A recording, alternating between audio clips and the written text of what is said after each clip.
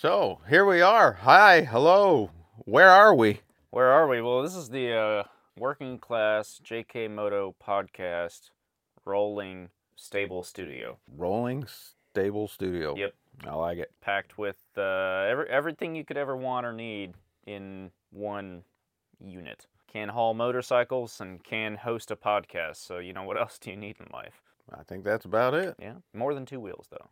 More than two wheels. Well, we got something to talk about. We got some things to talk about. So, let's roll that intro. Intro. Sounds good. Yesterday at one point, I was in sick.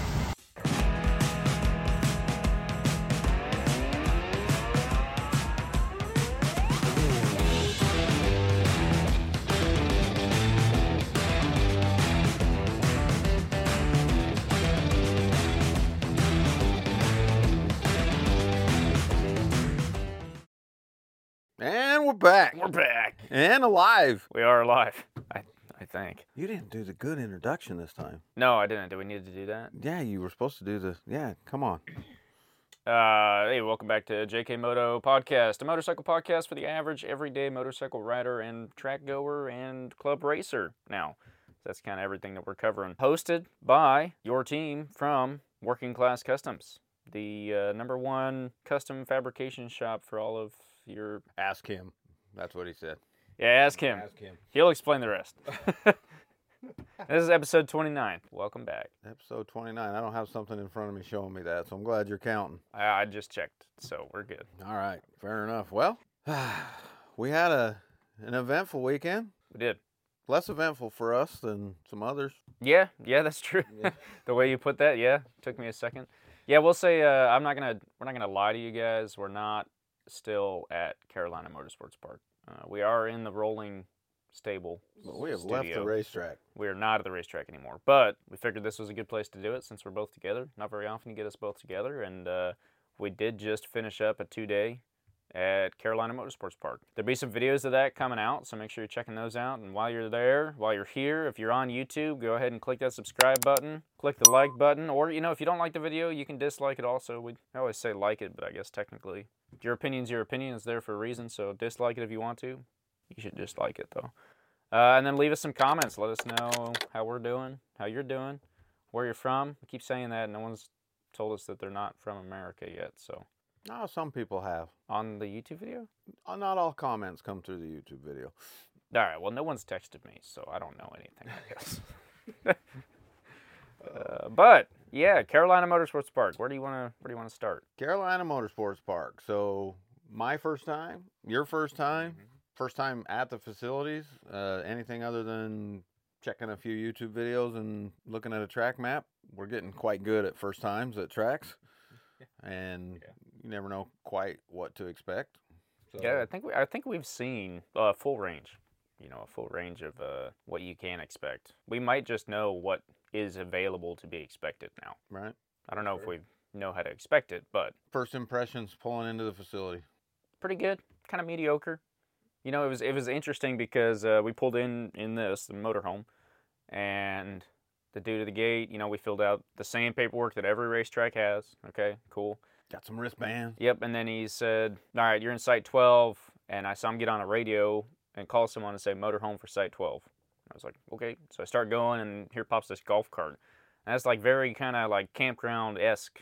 Mm-hmm. I was like, all right, well, that's pretty good. Right. Normally a racetrack's just like, good luck, go find a spot. But we did reserve a camp spot there. It had full hookups, that was cool. And then I wasn't, at the beginning, I wasn't super impressed. It wasn't until later when we started kind of walking around and actually seeing, they had showers in the bathrooms. I didn't use them, but that's different. Not many dishwashers there, too. Yeah, dishwashers in the bathrooms. I didn't see it in the men's bathroom. We just got word that the women's bathroom had a dishwasher in it. So. Well, where else would you put a dishwasher? Sorry. Well, anyway. You might need to edit that. My impressions, pulling in, it's a beautiful area. Yeah, it is pretty. I was laughing at you. So all we ever hear about this track before going is there's no elevation. You're going to hear probably a lot about that. Yep. We are going to talk about that. Because we were just expecting to see this alfalfa field with a track cut in it that's been laser leveled by, modern technology. Yeah, well, because literally, like, every time I've seen a video, I hadn't seen as many trees as there actually are there. Absolutely. So I just expected this open field with a racetrack in it. And then you get there and it's in the middle of a East Coast forest, like, which we should have expected. That's not what people told us. So rolling in there, the miles leading up to the track, we're just through these rolling hills, Up and down, up and down. You notice those things more maybe when you're pulling a trailer or in an RV or something like that. But Easton just kept saying, there's elevation here. Yeah. Why is there no elevation at the track? There's elevation here. And when we got there, there was absolutely elevation at that track. I don't have the numbers, but yeah, I don't know. I mean, we pointed out there's more elevation there than there is at Roebling. Absolutely. There's more elevation there than there is at Utah Motorsports Campus, which is in the Rocky Mountains. I mean, it's in the area right next to them. Yeah, it's right next to them. They're pretty mountains in the background, but the track's flat. Yeah. PIR's flat. There's more there than Arizona Motorsports Park. More than Arizona. I mean, yeah, it's got a lot of elevation. I mean, if you compare it to the Ridge, there's no elevation. Yeah, or even, I went down to Atlanta. I know you haven't been there yet, but there was a lot there. Thunder Hill, lots of elevation at Thunder Hill. Like, there's definitely tracks that have more elevation than Carolina Motorsports Park, but I wouldn't go there and say it's all flat. Yeah, it shouldn't be. It's interesting why that's something that just kept coming up and up and up, because it doesn't deserve that. The only thing I think that my head was going to is that I don't remember any blind turns. The closest thing you got to a blind turn was probably turn 3. Yeah, but it really was. I mean, it was really the corner tower that was blocking your view of the other side of the corner. Yeah. It wasn't created by. And it wasn't hard to navigate. It wasn't like blind until you get out of it. I mean, like we said, so we've done a review already on the racetrack. That'll be coming out in a couple weeks, but we're going to repeat a little bit of that here today, I think. But like you said in that review, it's very predictable. Or not necessarily predictable, but it was like, so we've done the first time at a racetrack quite a few times. And this one, both of us, I think, within the first 2 sessions, there was no question of, oh, yeah, that's right, this turn is here. It's just... Well, maybe before we get too far ahead of ourselves, we started with first impressions. Yeah, that's true. Yeah. So let's back this up just a little bit. All right, yeah. Facilities and... So, yeah, okay. Facilities and such, very... like you mentioned, nice bathrooms, nice tower. Kart track with lights. Plenty of camping. I mean, we utilized the track day was full, as track days go. The track day was full, and the campground was utilized 15%. Maybe. In the specific spot. That was what was kind of crazy too, though, is like there's so many options. Like you could park and just park. You could park and plug in. You could park and put your stuff under the garage and plug in there. There's options everywhere. So one thing that's facilities, and we bring that up in the review also, but I'll touch on it here. One thing that's been interesting with East Coast tracks for me is grass. The lack of asphalt. A lack of asphalt. I don't know if I'd say a lack of asphalt. Just to compare to UMC, I always go back to Utah Motorsports Campus, but to compare to UMC, you're going to be parked in a parking lot. You're going to be camping in a parking lot. You're not going to see dirt while you're there unless you go off track. Yep. But the East Coast tracks I've been to with you so far are you're camping on grass. You're parking your bike potentially on grass. Yeah, or if not, you're like... So not all of them, but the 2 that we've been to out here together both have, like, instead of having a big old parking lot pit, they have this, like, pathway road. And then all these squares in between the grass. So you can put your bike on the asphalt, but it's like on the edge of the road. Yeah, it's kind of hard to... the trail to travel, so yeah. You're not... So you can't just like take up a full canopy worth... Yeah, you see a lot of like canopies set up on the lawn right next to the asphalt, bikes parked sideways outside the canopy. The tracks I'm used to going to, the canopy is on asphalt. You're parking... The canopy is more for the bikes than it is for the people. Yep. It was different in that way, so I would touch on that. The only negative for us is if we were going to that track every weekend, we'd probably learn all the ins and outs of that track. And we did notice that there was a few people that were camped in like an RV section, but they would have, I'd call it a hot pit. They would have just a canopy down by the asphalt. Yep, they were able to take their bikes down there. Yep. Yeah, and I don't know if you had to pay for those spots. We weren't there long enough to... Yeah, I'm not sure. I would imagine, I don't know, the weirdest part about doing something like that would just be like, park your bike, then you're walking back if you want to hang out at the RV. Otherwise, you're just kind of sitting over there. Right. A little strange to navigate in that way. I don't think that degraded our experience at all? No, not at all. But what we were left doing is parking the bikes at the RV, and then there was some concern. We did 2 days. I know we've said that already, but the first day was a lot of weather. We got significant rain in the morning. It never really got hot there, at least not by Carolina standards. It sure wasn't hot, but No. sun did come out. We had some good sessions and some good, a dry track and all that. But for us, being parked at the RV, we had to drive over 200 feet. Yeah, I'd say at least. Yeah. At least 200 feet of sand, gravel, grass, sticks, Pine needles. And, so you'd pull the warmers off, and then, you're trying to hit the track with a warm tire. And then, especially when it was moist and wet, you're driving through. Yeah. I will say, though, that never seemed to be an issue for either of us. For either of us, but we're going to get into that. Come on, guys. Yeah. So, okay, so that's the facilities. There you go. Keeping it on schedule here. All right. As far as, so we were with N2 track days, which is my second time with N2, might be your third? Second time with N2. Pretty typical track organization. I point out their website or their strong points for N2. Registration process. Yeah, let's do a quick review of N2. Sure. Not to cause any problems. Number one, N2, you're doing an awesome job with the website. For example, the first time we came out. So before we get there, because the first time, it was confusing at first. Yeah. The very first time I used it, I was like, what? And you need a number. And I'm like, I don't have a number. Yeah. Apparently that's confusing to people why you wouldn't have a number on your bike. But for just track day go. Anyway, we don't need to get caught up on that. But it was a little confusing at first. But after using the system a second time, I'm excited to keep using it. Yeah, on our home tracks, you don't use a number. You don't typically use a number unless you're racing. Yeah. And so track days are going to be a third of the bikes are going to have numbers. 2/3 of them are not going to have numbers somewhere in that mix. Like you stated, we come out here and they're like, what kind of moron doesn't have a number on their bike? Of course you should have a number on your bike. Right. The way I always say, for those that don't know, I always feel like I got to give a little bit of back for the people that don't go to so many different tracks, just to point out why it's different. So my home track, the tracks on the West Coast that we typically go to, you tell them what group you're in. Yep. You just call them up or get on the website and you register and you say, I'm an A rider, baby. And they're usually A, B, or C. So C being the lowest group, A being the fastest group. You just pick which one you want. And if they see a problem on the track, they'll kick you off or they'll come suggest you move to a different one possibly. But you don't have to show them anything. Yep. At N2, everybody, no matter what, starts in the novice group.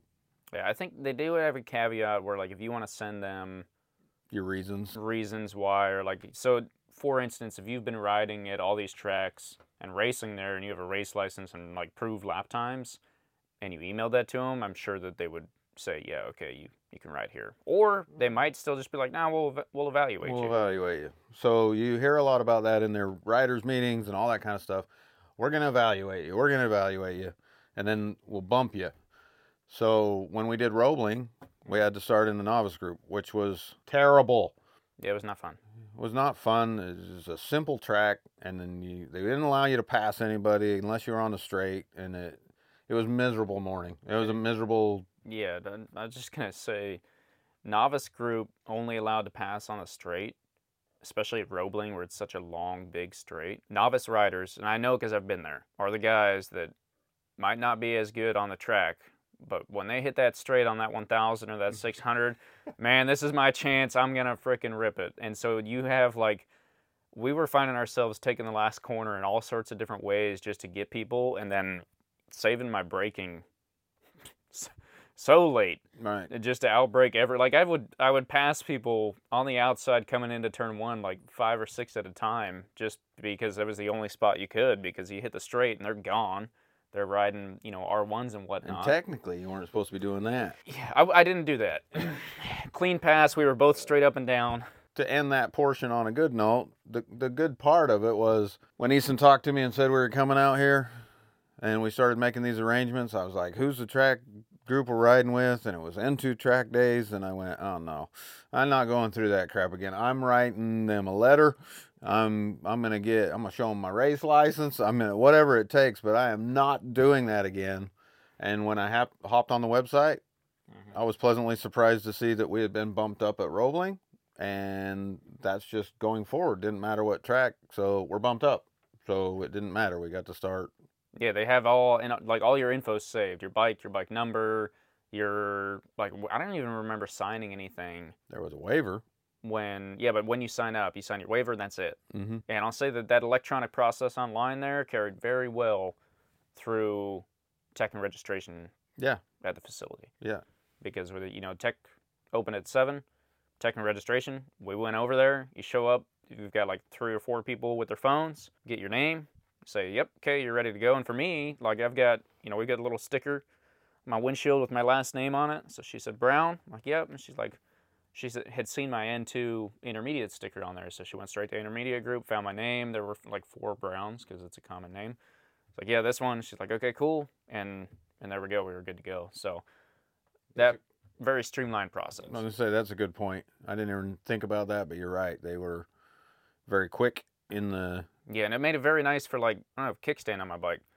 The amount of times that I've gone over somewhere and it's like, well, you got to register. And I'm like, well... Yeah, you got to push your bike over to a registration tent, and it's a paper clipboard. Yep. There's been a lot of times that it's like, you ride over, you see that you have to get off the bike to do registration, so you end up riding back, walking over for registration, walking back, riding back over for tech, and then... Right. Just because you don't have a kickstand. So this is a very nice process that way. There was no paperwork, no pens, no nothing for you the morning of. The only downside, I think, would be you got to take your gear. Not happy with that. Yeah, just kind of weird. A track day organization requires you to have gear, right? Everyone knows, or you should know. If you don't know, well, you'll know after this. Gauntlet gloves, over the ankle boots, at least a DOT helmet. Usually most places want ECE, right? Right. And then you don't always have to have leather, but you need a 1-piece or a 2-piece that zips together at least 75% of the way. That's like pretty much the standard. And then there can't be any visible holes anywhere on your leather. So it's okay to have patches, it's okay to have rash marks, it's okay to have whatever, just no visible holes. So N2 specifically technically requires that you take your gear to tech with you. So I'm a guy that doesn't want to get in his race suit until the last second. Yeah. Tech is typically before your riders meeting. It could be 2 hours before you're actually... Before breakfast? Yeah. Like... Yeah, so it's a pain to put a suit on, go down there to show them that stuff. So a lot of people are draping them over the bikes, or you've got kids and wives and friends, family, whatever, running down there trying to help them carry some of the stuff. And in my opinion, it really... I've never seen... anybody really check the gear? A quick glance, something like that? I think the biggest thing that I'm used to is like on your way out with your group to ride, the people are kind of just watching, paying attention, right? They're walking down the line, like at the beginning of the day, they walk down the line and just kind of look over everyone and make sure everything looks good and there's nothing egregious there. And then also, there's always just this, hey, is your helmet actually clipped, right? Always right. This thing. Yep. And that's what I'm actually used to, like when I see someone walking down the line, I'm so accustomed to that I just kind of do that now, yeah, so they can see, you look up and they can see that your helmet's clipped up. So in their defense, I don't know if it has something to do with insurance. Maybe it just has to do with the facilities. I know we're going to get into it, but I mean, the weekend that we saw, maybe they just don't trust anyone from their last event, whatever that was. They have the most extensive rider meeting that I've been to as far as length. As far as thoroughness, doubling up on information. So they always start, and they did this at Roebling too, but they start with the whole group together talking, and then they break into the individual groups and have a separate person go and basically reiterate the same thing you heard in the first part. They make you bring your the stuff up there. The tech is pretty dang thorough compared to, some of them for sure. Yeah. And others. So that's great. So safest track day organization in the world, right? Should be, you would think. Should be. Should lend itself. They have more control riders on the...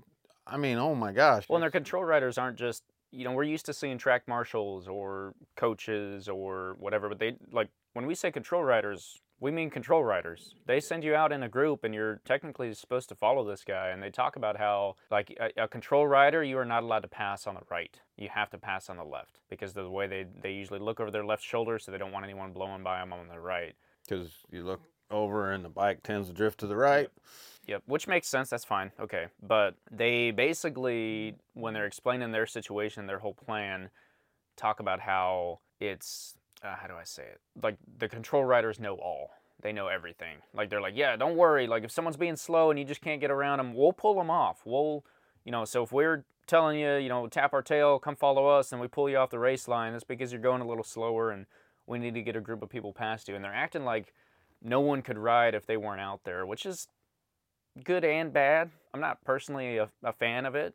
I don't see a huge issue with it, but at the same time, there's a point where it's just a track day. Here's what I compare it to. Okay. When you're on the freeway and there's a cop, all of a sudden you come up and like all the traffic's starting to kind of ball up because everybody was breaking the speed limit by 8, and then they don't quite want to do that by the cop, so all that traffic builds up. Yep.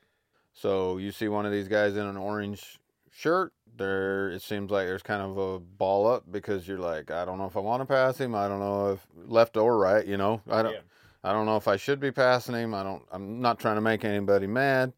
Yep. And so they got a little bit of a police officer. That's a good way to put it. Yeah, and you're also, there's always that little bit of fear of like, if I pass this guy and he doesn't like the way I pass, is he gonna, come black flag me and take my track day for the day? What it should mean is like, well, this guy's faster than me. Maybe I should bump him up. But yeah, so unlike other control riders, you touched on that, but they look over their left shoulder a lot. They are watching you. They're constantly looking behind them just over and over and over again. And then they'll flag you by. If you'd stay right up on them. Yeah. You stay right up on them. After a couple corners, they get out of your way and tell you to go. But there's just a lot of them. So we're painting this picture of a track day org they check all your gear. They check all your gear. They got very organized website. They've got control riders times 10. Their meetings in the morning, they have 2 of the same meeting, but split either for everyone all at once, and then they split and do the same meeting again, but broken down individually. And if you're there for 2 days, you don't get out of it on the second day. You still go through all that again. Yeah, possibly one of the most organized, well put together track day organizations we've seen. And so how does that play in the real world? How does it lead to like what kind of outcome do you get on the racetrack? So what we just explained should be the safest, and neither one of us are blaming N2. No, just not even a little bit. Not even a little bit. It's just kind of funny the way the weekend worked out. I'm probably getting close to 100 track days, or if you add the races, track days, on track experiences or whatever. And I always make fun of Vegas because it tends to be a wreck fest. And I've asked you to come out and see it, and you're like, I don't know if I want to go there because every time I go there, I crash. Every time I'm supposed to go with you and I can't make it for whatever reason, you come back, you're like, dude, check it out. There's a motorcycle in the back of my motorcycle. I'm like, what? So we go out there, and again, just one more time, not trying to bag on anybody. And I hesitate to want to say this story because, we want to get everybody to go to the track. And so I don't like talking about this because I don't want to scare people away from it. But it was my first day at that track. I feel like I ran super respectable times. Same with you. And for first time at the track, I'm not hanging my head. No way. Yeah. Day 1, we had weather. There was rain for the first 2 sessions for sure. There was rain. It was wet in the third still. Yeah, it was cold. Mostly it was a little off. But we had how many red flags on day 1? 19. 19 red flags. So that's out of 3 sessions per hour, 7 hours total, 21 total sessions. 19 red flags. 19 red flags. And there can be 2 per session, but yeah, there were a couple sessions that were clean. A couple. There were other sessions that had 2 red flags in a 20-minute session. Very quick to pull red flags. They are, yeah. And so that, I want to dig into that because is that a racetrack specific thing? Or is it N2? Or is it Carolina Motorsports Park? Because when I went to Atlanta Motorsports Park, I put my Aprilia down and I was out of the crash zone, but I couldn't get behind the tire wall because there was no room behind the tire wall. So I was just standing over by the tire wall, right? I went over to my bike, quickly turned it off, and immediately ran back over the tire wall, found the flag guy, said, hey, I'm good to go. I did everything I should do, and I just kind of sat there.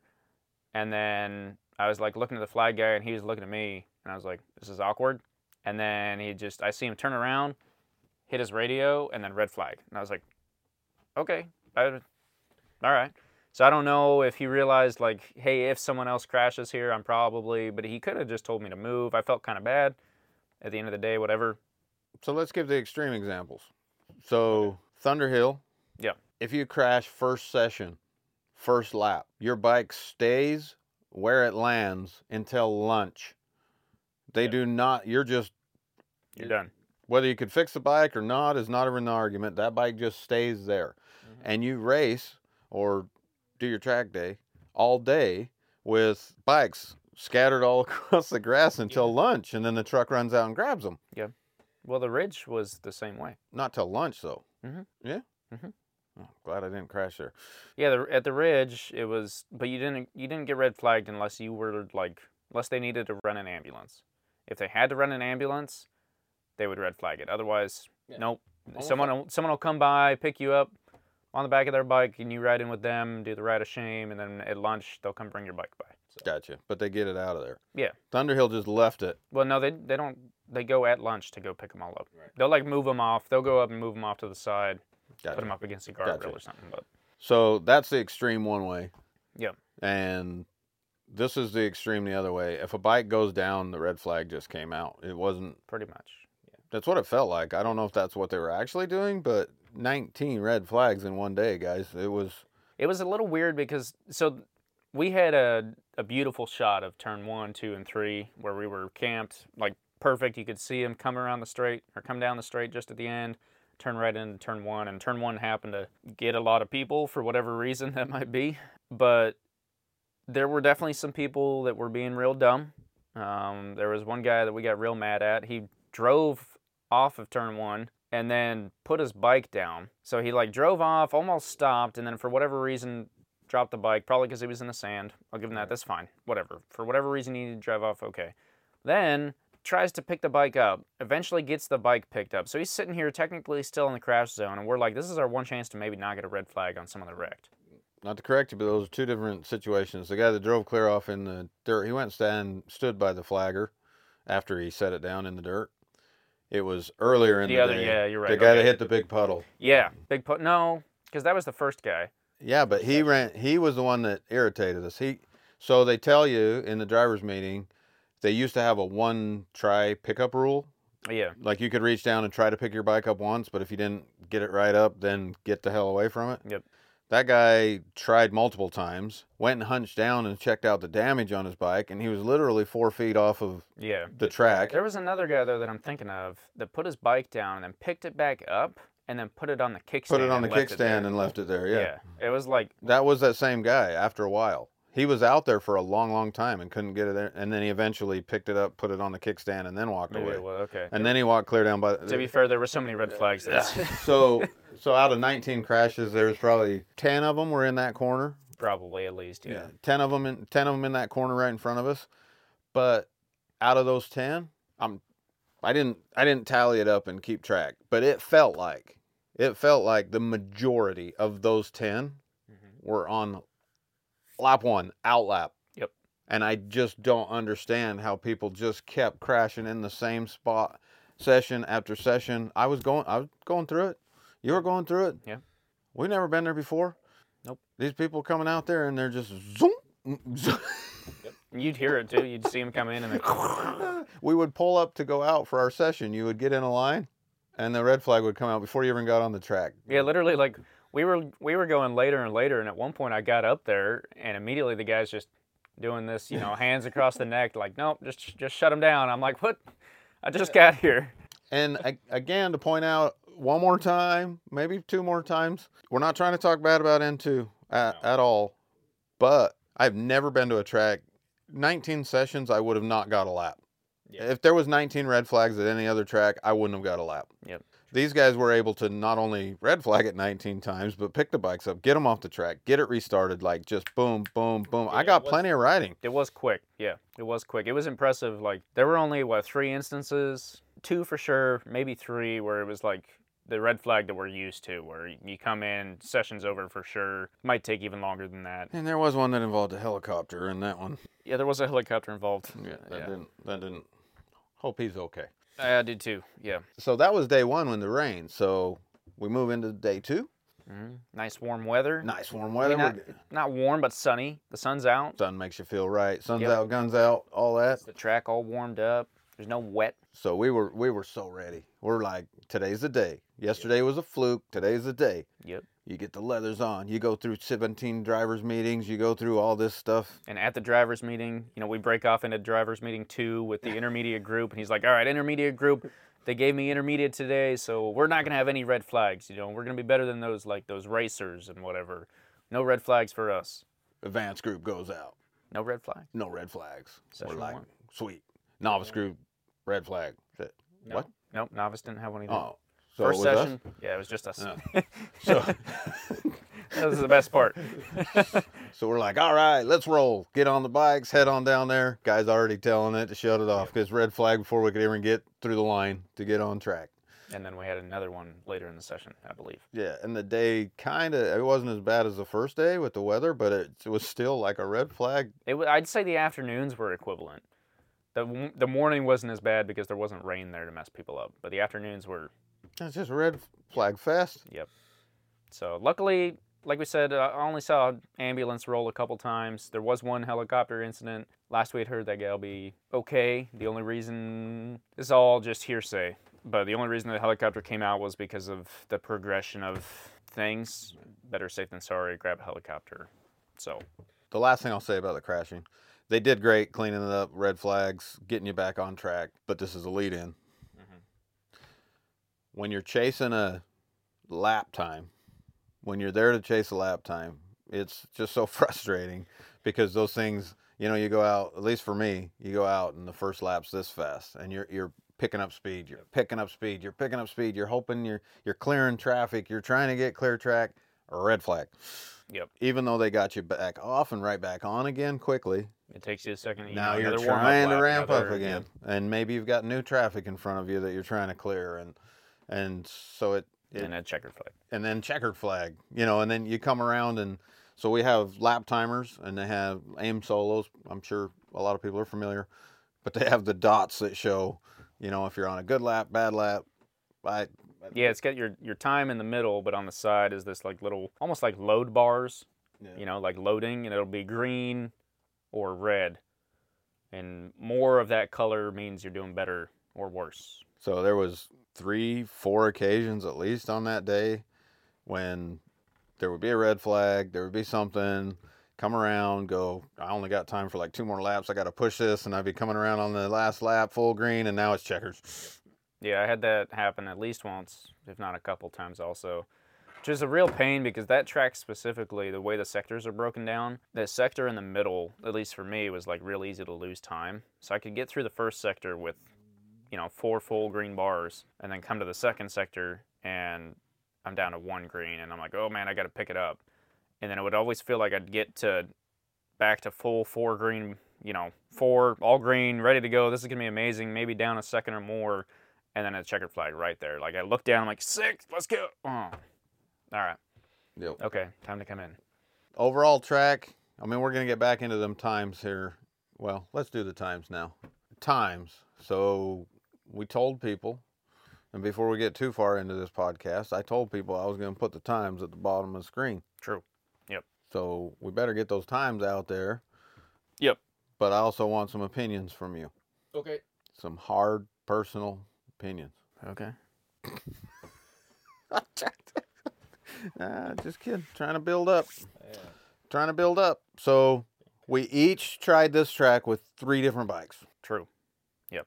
We each, at least a session, right? Mm-hmm. So we had the FZ6R. See, I can remember without looking at it. Yeah. The FZ6R on track. We each did a session. Watch for some reviews of that coming up. Yeah, absolutely. And then we both had our Gixxers. Let's just knock the FZ6R out real quick. You got a 214, I think? 214. So non-lap timers. We just had... The wives.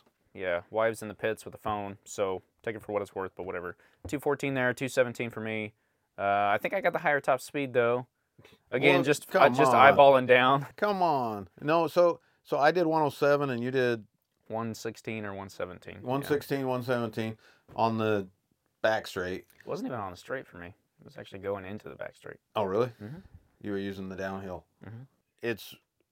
I'm not taking anything away from you for that, but it's pretty funny because earlier you guys maybe or maybe not heard us talk about we did the little Husqvarna in Utah, and we've got 100 pounds between us, 70 pounds between us, 60, yeah, and headed down the straight. I mean, the Husqvarna, I think you were almost 10 miles an hour faster than me on that. Something like that, yeah. And that was the perimeter, so you had just all day to hold it. Yeah. And so it's interesting because Yamaha, you're about 10 miles an hour faster on that too. Yeah. Going down the straight. And I think I had it floored. I mean, I got arthritis, but I'm trying. So anyway, back to the Yamaha. So pretty comparable times. Yeah, reasonably for new track, new bike. So weirdly, I had a red flag in my session. Yeah. And I did. That was the one that was freaking me out because you go out on this brand new bike that we showed up, taped it, checked tire pressures. We're like, yeah, we think it's good. All right. And so you go out, and I showed up a little bit behind you, and there's a red flag. And I'm like, and then remember, everybody's crashing. Yeah. Everybody's crashing. So, yeah, so I did an out lap and a red flag lap, and then came back in, got back in line again.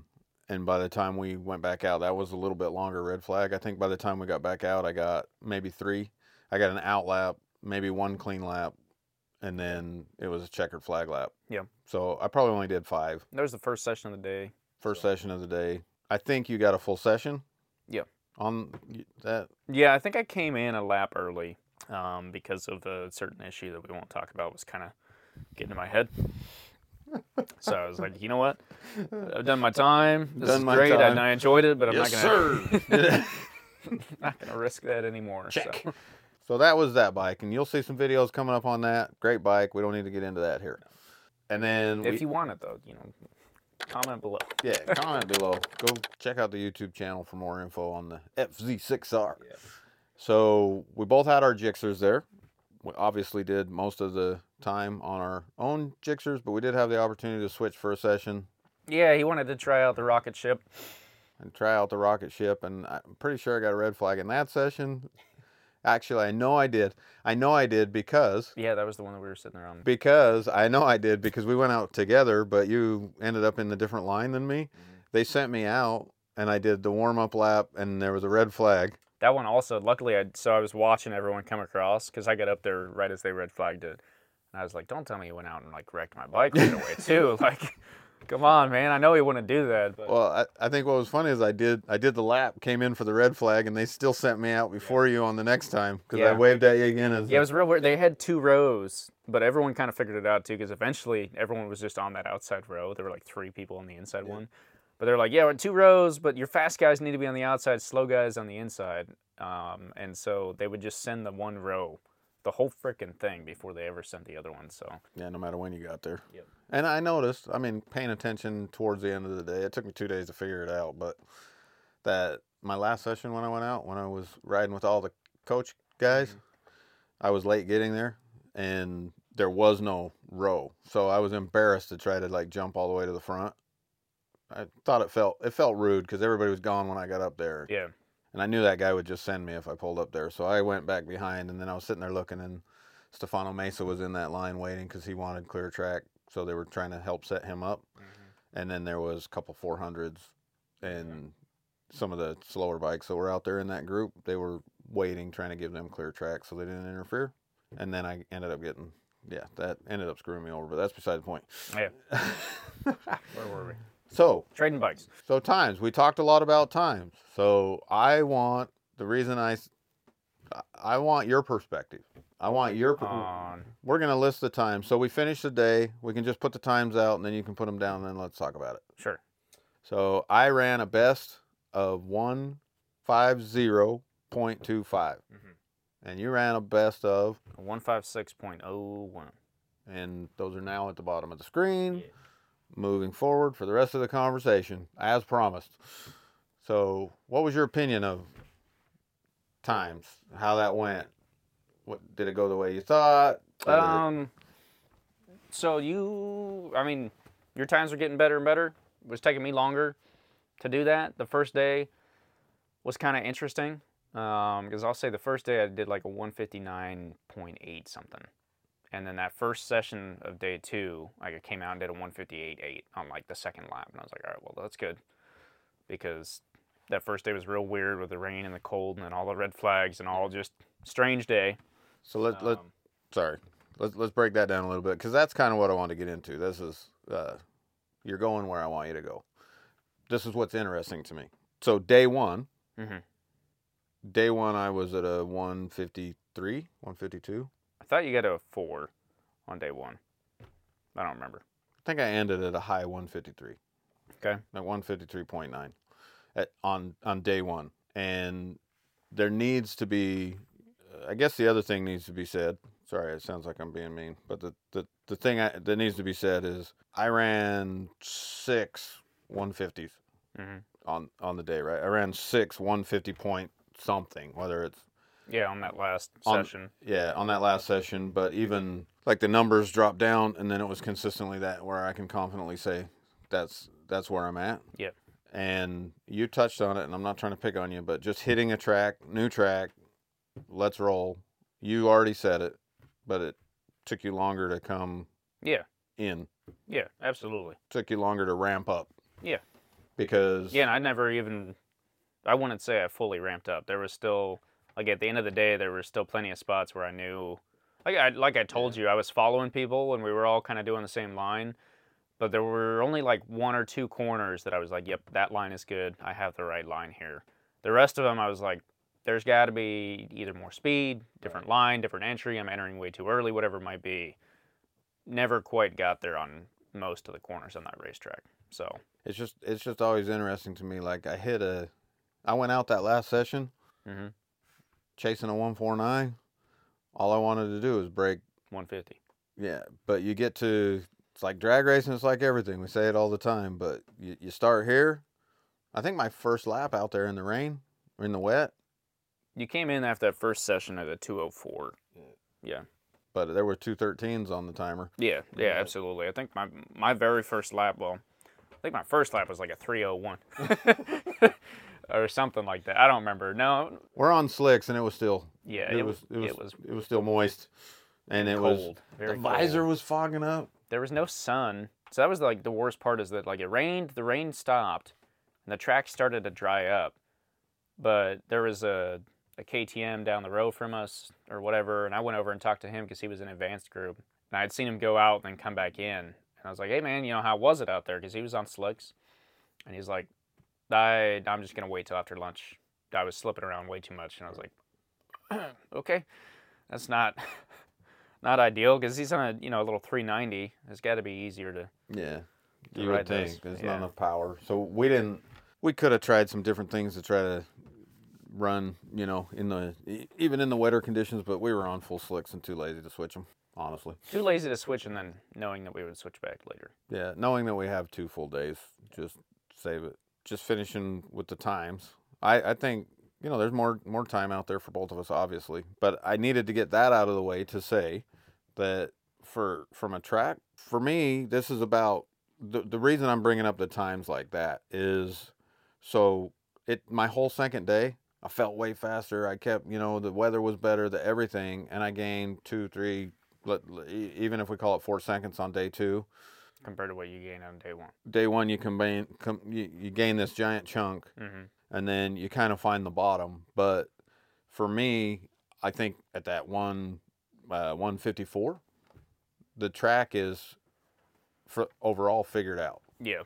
It's just dialing stuff in, adding more speed. Yeah, it's dialing, adding speed or whatever, but the basic lines of the track or whatever, that's figured out. And to be able to do that in a couple sessions kind of speaks to the simplicity of the track. Yeah, I would agree with that. My times might not have reflected that, but there have been times we've gone to other tracks, and Thunderhill, for instance. Thunderhill is not an easy track to learn. Right. And those blind turns, halfway through the day, you find yourself taking, let me try a little bit different line. And you try, and you're like, nope, okay, nope. Can't do that one. I got to go back, because you're thinking, you're like, I know this line works, but it doesn't feel fast. Let me try something else. And you try a different line, and then it just doesn't work, right? So there are definitely other tracks that will still surprise you. This is definitely not one of those. Right. Absolutely not. So. Yeah. Pretty simple, but fun. It is fun. I mean, it's I enjoyed it. the simplicity of it kind of makes it awesome because it's just what you would expect a racetrack to be. Left, right, left, straight, left, right, straight, you know. And I said I wasn't going to bring it up again more than 2 more times, but we didn't crash. Yeah, true. We didn't crash on driving bikes we've never driven before, driving a track we've never driven. I mean, we were switching bikes. We were doing all. I don't know what you people were doing. Yeah, I don't know what was going on. We were driving over the grass and the rocks and the hell. My freaking brakes locked up halfway in the middle of a turn. Yeah, and I almost pulled a Vegas on you. Everyone almost wrecked into the back of me because my brakes locked up out of nowhere. I'm getting new brakes, by the way, before we hit Podium Club next week. Don't worry. But they just locked up in the middle of a turn. I didn't put it down. No one put it down behind me. So since we're back on crashing again, I had a person completely low side in front of me. There were 2 or 3 bikes between me and that bike, but we were all in a pile. First lap, corner 2, guys like, poof.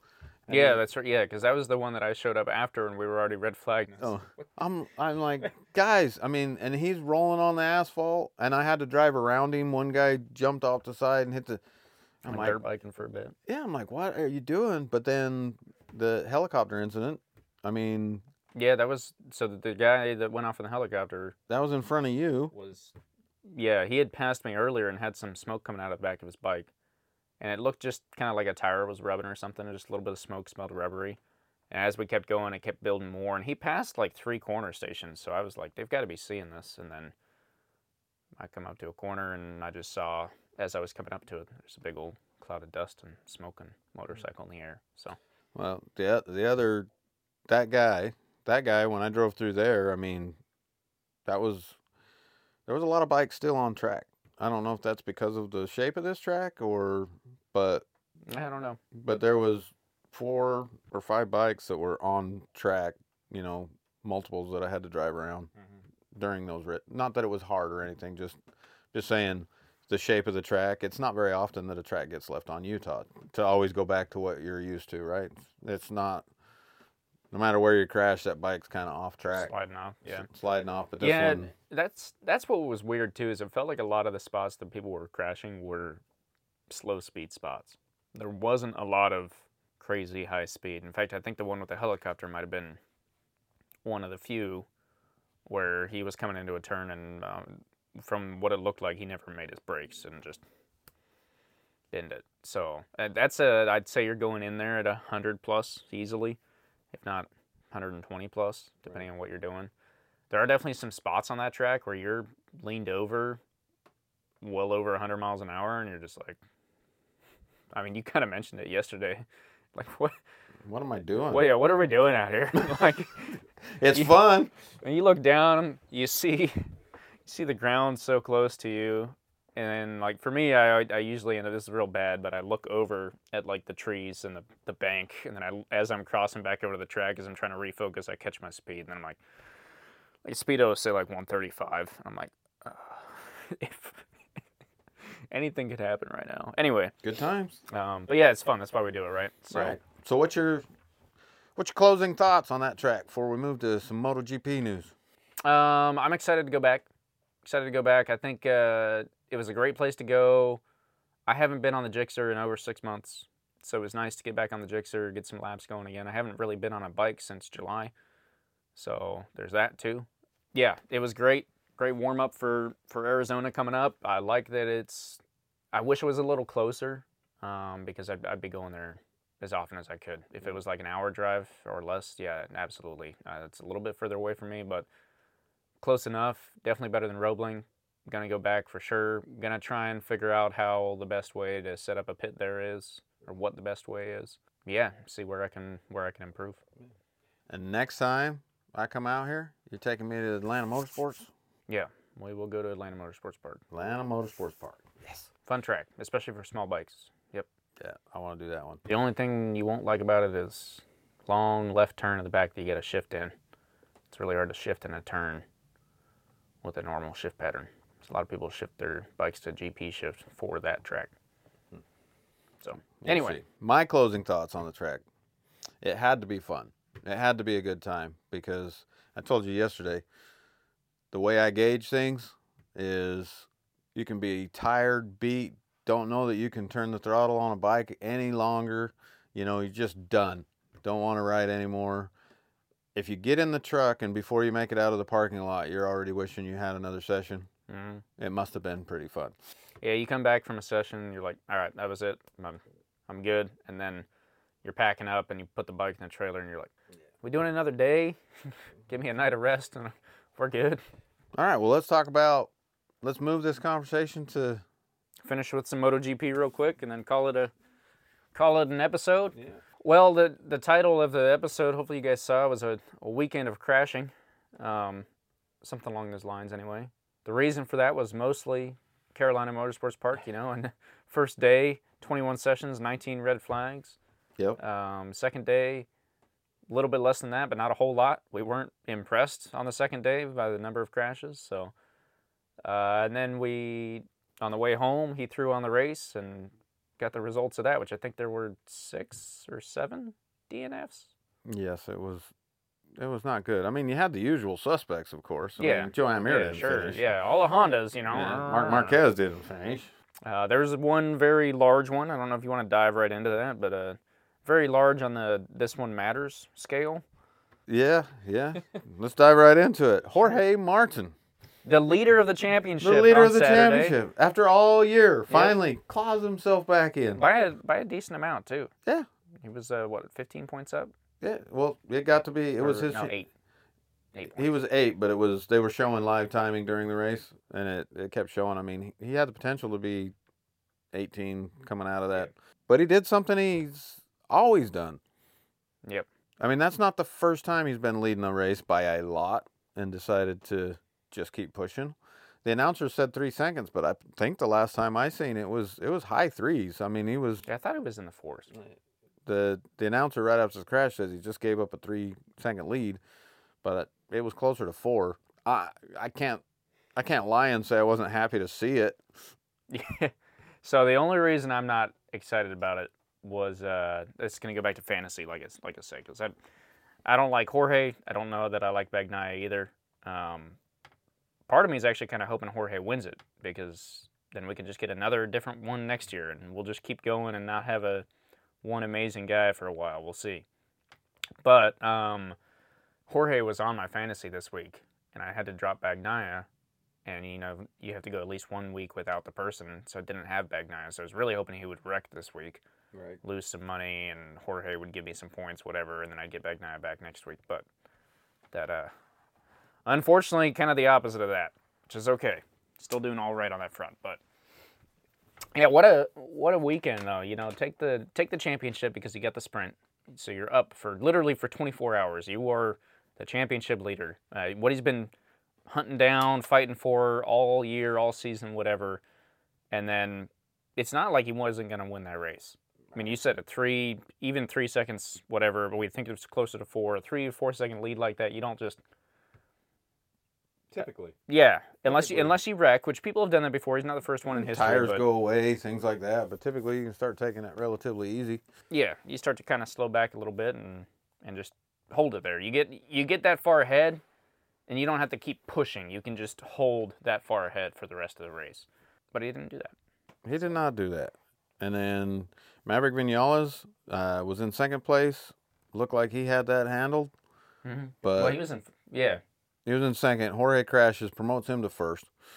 It looked like he had it handled because he was a long ways out. And then, long and behold, Bagnaia just keeps chipping away. And the most surprising thing was Fabio Quartararo. Yeah. Well, so I put him on my fantasy this week. So wasn't that surprising for you? For whatever reason, I'm not a predictor of the future, but I was like, hang on a second. He did pretty good last week. I need someone that'll give me some points. He'll probably do okay. I was hoping for a top 10, wishing for a top 5, and I got a top 3. So what can I say? So there was a lot of crashes in that race that helped some of these riders get into the positions that they were in. But at the end of the day, Bagnaia did start 13th. Yeah. He did come all the way up to the front.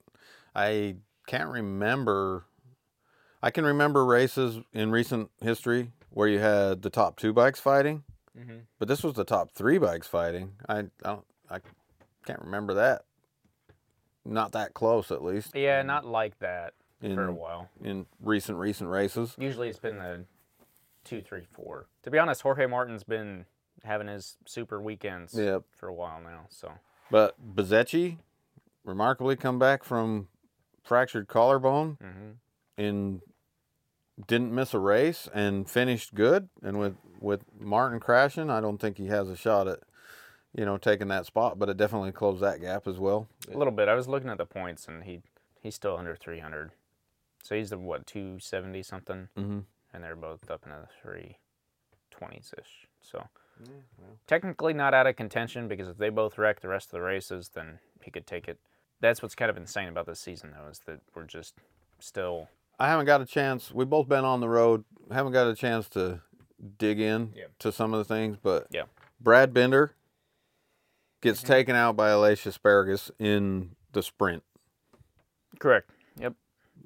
Brad Binder comes back and starts smashing into Aleix on this race. Gets a long lap penalty for bouncing off of somebody. Luca Marini. Gets a long lap penalty. Comes back out, tries passing Miguel Oliveira and just smashes him off the track. Parts coming off, all that stuff. Anyway, does his long lap penalty. There was enough attrition in this race. He still finished 5th, I believe. I thought, 5th or 6th. I thought he was 6th and Jack was 7th. But Jack had a good day. Brad had a good day. Jack graciously let everybody know that he crashed coming into pit lane. They didn't really get it on camera, so when he was asked about it, he let them know. Nice. He after the race. So graciously. Yeah. Well, even the announcer said, we wouldn't have ever known that if you wouldn't have told us, so thanks for being open and honest. Because the camera seemed to pan back and he was picking it up. He was just over there, probably, doing stoppies. Yeah. Just saying. But good old Jack. All in all, it was a good race, and we're going into a tear. We're going to Australia. Is that this weekend? I believe so. Okay. They're always a fun race. Mm-hmm. Always a fun race. Yeah, Australia is a beautiful circuit. More than other tracks, count on the wildlife to be a little bit of a and have some fun out there. As a track, people always say the facilities suck, but I don't got the money to travel over there, so I don't care what the facilities look like as long as the track's smooth and the bikes go around. It's right on the ocean.